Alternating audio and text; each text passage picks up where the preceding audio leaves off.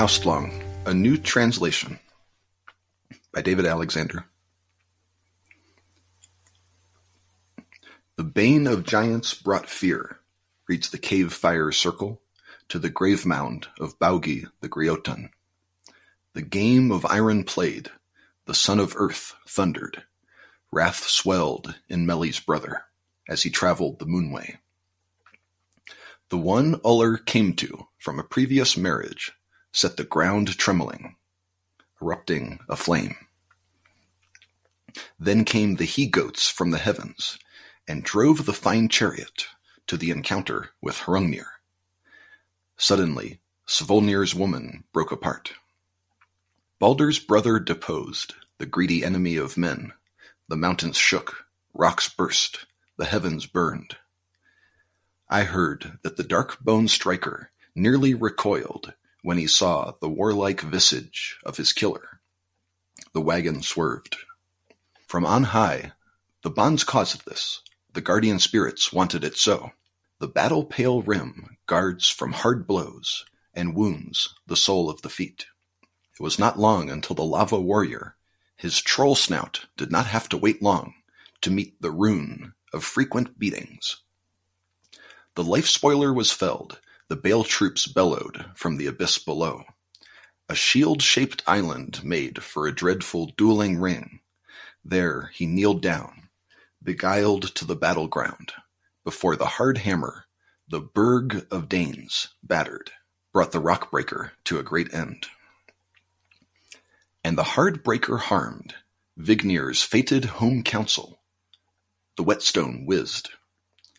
The hone hit into the heart of Ground's son's soul mound, so that it could not be unloosened from Odin Boy's brain house. The stone stayed stuck. Stood the lone driver, sprinkled with blood. Before he fell dead, he gained assistance from the wise Ale Gefune. She aided the red tear's wound. Red rust's bane, that makes it gleam like gold, she removed. It looked engorged to me. Blood flowed. So reads the goat guard, the father's bracer, that I gained, that moving cliff from Thorleif. Haustlong, which means autumn long, is a skaldic poem by Theodulf Hvinir, approximately the year 880 AD, and it was preserved in Snorri's Prose Edda. In translating the poem, I was working from Anthony Falk's translation of the Prose Edda. There's a link in the show notes to a website where I saw both the Old Norse version next to this section from within Snorri's Prose Edda. And with further research, I found an online version of a PDF of Falk's, the entire Snorra Edda, which you can read online, and that Haustlong is on page 80. As I was trying to find out a little more about this edition, I just saw an online review for Falk's Everyman Press edition, which reads, "This is Anthony Falk's acclaimed translation of what is now more commonly and specifically known as the Prose Edda. This translation has some features going for it from the outset that other English-language translations of the Prose Edda do not. It includes the books Skaldskaparmal and Hatatal, which most translations lack. For example, the most recent major translation of the Prose Edda, that is Jesse Biock's translation, features a butchered and very simplified version of these two books. These two books are immensely important for the ancient skaldic lays, kennings, and the lists they contain. And as one interested in these subjects, you cannot do without them." So there's sort of some for and against of Anthony Falk's versions and a little bit of a burn against Jesse Biock's translation, which I think is Sean's preferred translation. As you may know, I prefer Carolyn Larrington's version of the Poetic Edda. I've actually not spent much time researching a preferred version of the Prose Edda. I have used Falk's version a few times. But so from Falk's introduction to his own translation, in his words, "The present translation has been made as literal as possible, and often the repetitions, elusiveness, abruptness, and apparent illogicality of the Icelandic text have been reproduced. It is hoped that some of Snorri's characteristic irony remains apparent. The style of Icelandic poetry is even more remote from modern taste, and is often extremely artificial and obscure. And the verses, too. though they have been translated into English prose, have been rendered literally, since in Skaldskaparmal, at least, the point of the inclusion of the quotations is to illustrate the use of kennings, which must therefore be translated as closely as possible. It is, however, impossible to do this and at the same time reproduce the verse form.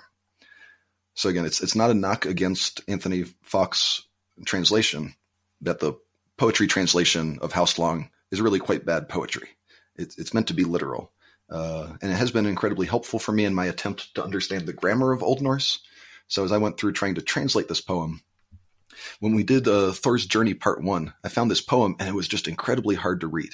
Sean and I were like, how do we make sense of this? And that as I decided I want to try to figure out how this could actually be a poem rather than just literal translations of kennings. So as I did my translation, I'd look at Wiktionary.org to find the literal meanings of individual Old Norse words. I don't really understand the grammar at all. But as I would try to find parallels and cognates going from Old Norse to modern English and try to understand what they might have been going for poetically. So I don't speak Old Norse. I have no idea if I got any of this right, but I think I made a nice poem out of it. So, and as I'm, noticing the difficulties that Anthony Fawkes has in trying to, include poems here, trying to serve many purposes, just as Snorri's Edda is a massive work. And I just skimmed through a little bit of it, and I saw some inconsistencies, such as things like where some poems, the kenning Eilgefjun represents Idun, whereas in this poem it represents the seeress or the healer Groa. I've read on some other websites that an Eilgefjun, so it might just mean that Gefjun is the woman or the goddess, and an Eilgefjun is any goddess that serves you ale, or maybe that would serve you healing potions. Another one that I just thought was interesting, they showed the kenning for Skadthi was the bowstring Var. So whether Var is a specific goddess or just means the goddess, Skadthi is the bowstring Var. In any case, going back to the Snorra Edda, I also realized I'd only actually found a portion of Haustlong on the website. So there's a second part of Haustlong that includes the abduction of Idun on page 86, which I haven't translated, but I might come back to one day. So now I'm going to read Anthony Fawkes' version of the poem, which is a little hard to read, but see if you can follow along. Also, it can be seen on the circle, that is the shield, O cave fire, that is gold, tree, that is man. So golden man, or yes, cave fire tree, golden man. How the terror of giants, that is Thor, made a visit to the mound of Griotun. The son of Lord, or the son of God, drove the game of iron, that is the battle, and the moon's way, the sky, thundered beneath him. Wrath swelled in Meli's brother, that is Thor. All the hawk's sanctuaries, that is the sky, found themselves burning because of Ullr's stepfather. And the ground all low was battered with hail when the goats drew the temple power, that is Thor, of the easy chariot, forward to the encounter with Hrungnir. Svolnir's widow, that is the earth, practically split apart. An interesting thing here is I read so that Svolnir might be another name for Odin. So Svolnir's widow, wait, Odin's not dead. But maybe the word could also be translated to Svolnir's woman. So Odin's woman is the earth, Thor's mother. But also maybe when they say Svolnir's widow, that emphasizes the fact that Odin is dead to her because it's her ex. He's currently with Frigg. So I like that detail. Baldr's brother, that is Thor, did not spare there the greedy enemy of men, that is Hrungnir. Mountains shook and rocks smashed, heaven above burned. I have heard that the watcher, that is Hrungnir, of the dark bone, that is rocks, of the land, that is the sea, of Haki's carriages, that is ships, moved violently in opposition when he saw his warlike slayer. So to try to break that down, the watcher of the dark bone of the land of Haki's carriages means that Hrungnir of the dark bone might mean the watcher of the dark bone might be the rock giant. And it's the giant of the land of Haki's carriages, which is the land of ships, which is the sea. Okay. Swiftly flew the pale ice ring, that is the shield, beneath the soles of the rock garter, that is the giant. The bonds, that is the gods, caused this. The ladies of the fray, that is the Valkyries, wished it. The rock gentleman did not have to wait long after that for a swift blow from the tough, multitude-smashing friend, that is Thor, of hammer-faced troll, that is Mjolnir. The life-spoiler of Beli's Bale troops, that is the giants, made the bear, that is the giant, of the noisy storm's secret refuge, that is the mountain fastnesses. The storm's secret refuge fell on the shield islet. Okay. There sank down the Gullyland, that is the mountain, the Gullyland prince, that is the giant, before the tough hammer and the rock Dane breaker, that is Thor, forced back the mighty defiant one. And the hard fragment of the whetstone of the visitor of the woman of Vignir's people, the giants visit Vignir's woman, I think, whizzed at the ground's sun. So that's Earth's son. That's Thor's mom. That's the Earth. So Thor.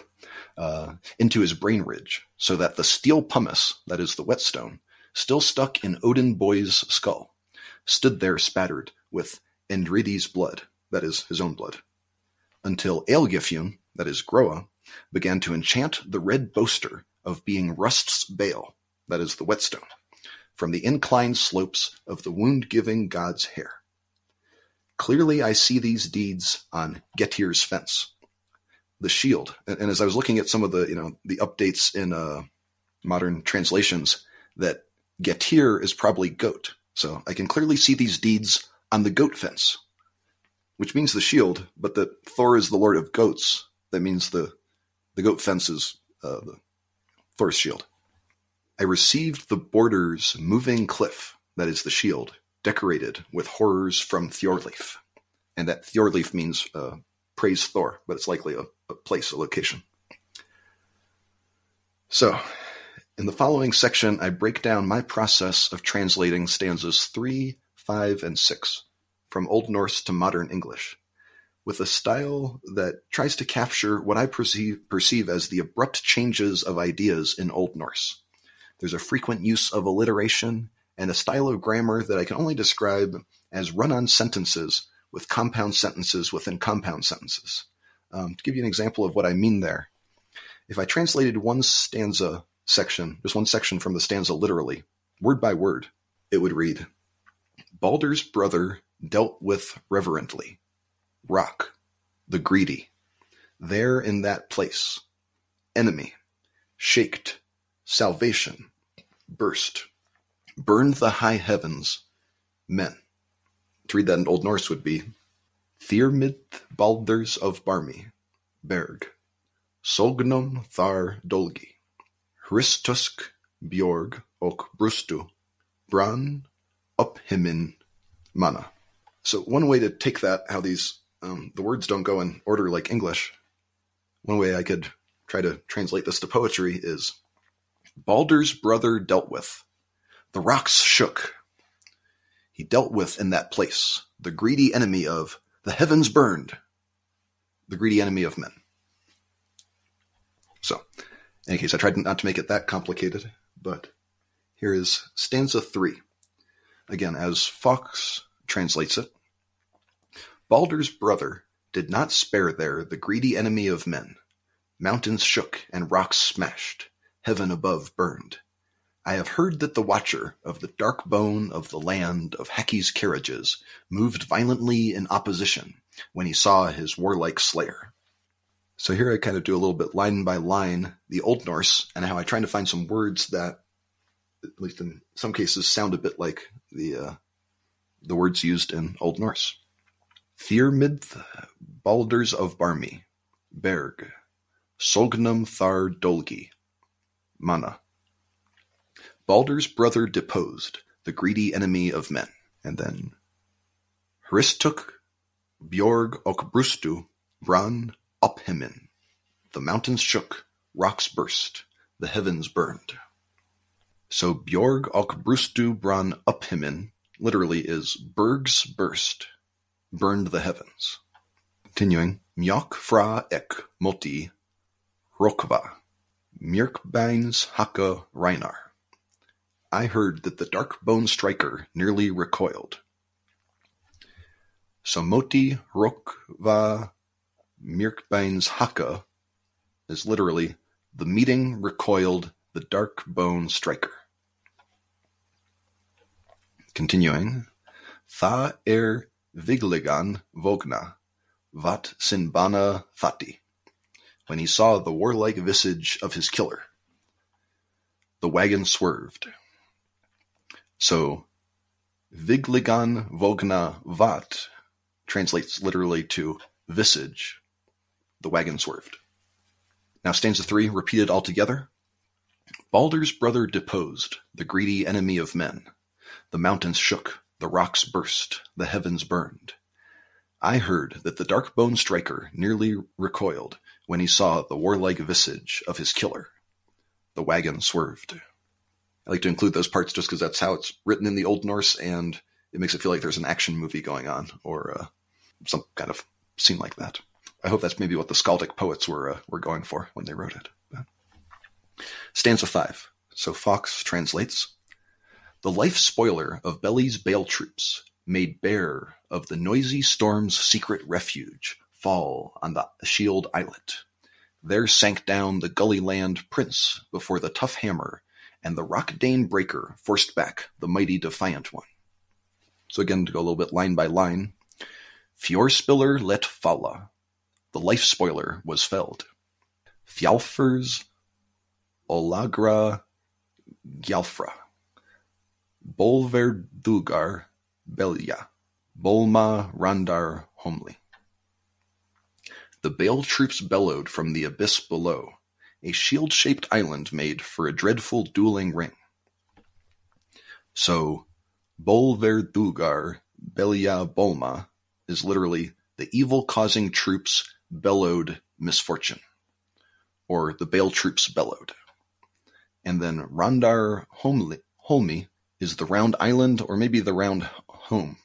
So this can be taken as a shield rim island, or Holmi has been translated as dueling ring. And so then to take the words from the two different lines, Bolma and Homely would be a dueling ring of bale, or misfortune. A dreadful dueling ring. That the Old Norse really liked the alliteration. I like to put an extra alliteration wherever I can. That's also just a personal style of poetry I like. But continuing. Thar ne Grundar Gilia. There he kneeled down, beguiled to the battleground. Gram fi rear Skorpum Hamri. Before the hard hammer. En Berg Dana Bagthi, the Berg of Danes battered. Briotir Vith Jormunthrotti, brought the rock breaker to a great end. Now stanza 5, together all at once. The life spoiler was felled, the bale troops bellowed from the abyss below. A shield-shaped island made for a dreadful dueling ring. There he kneeled down, beguiled to the battleground. Before the hard hammer, the Berg of Danes battered, brought the rock breaker to a great end. Now stanza 6, as translated by Fox.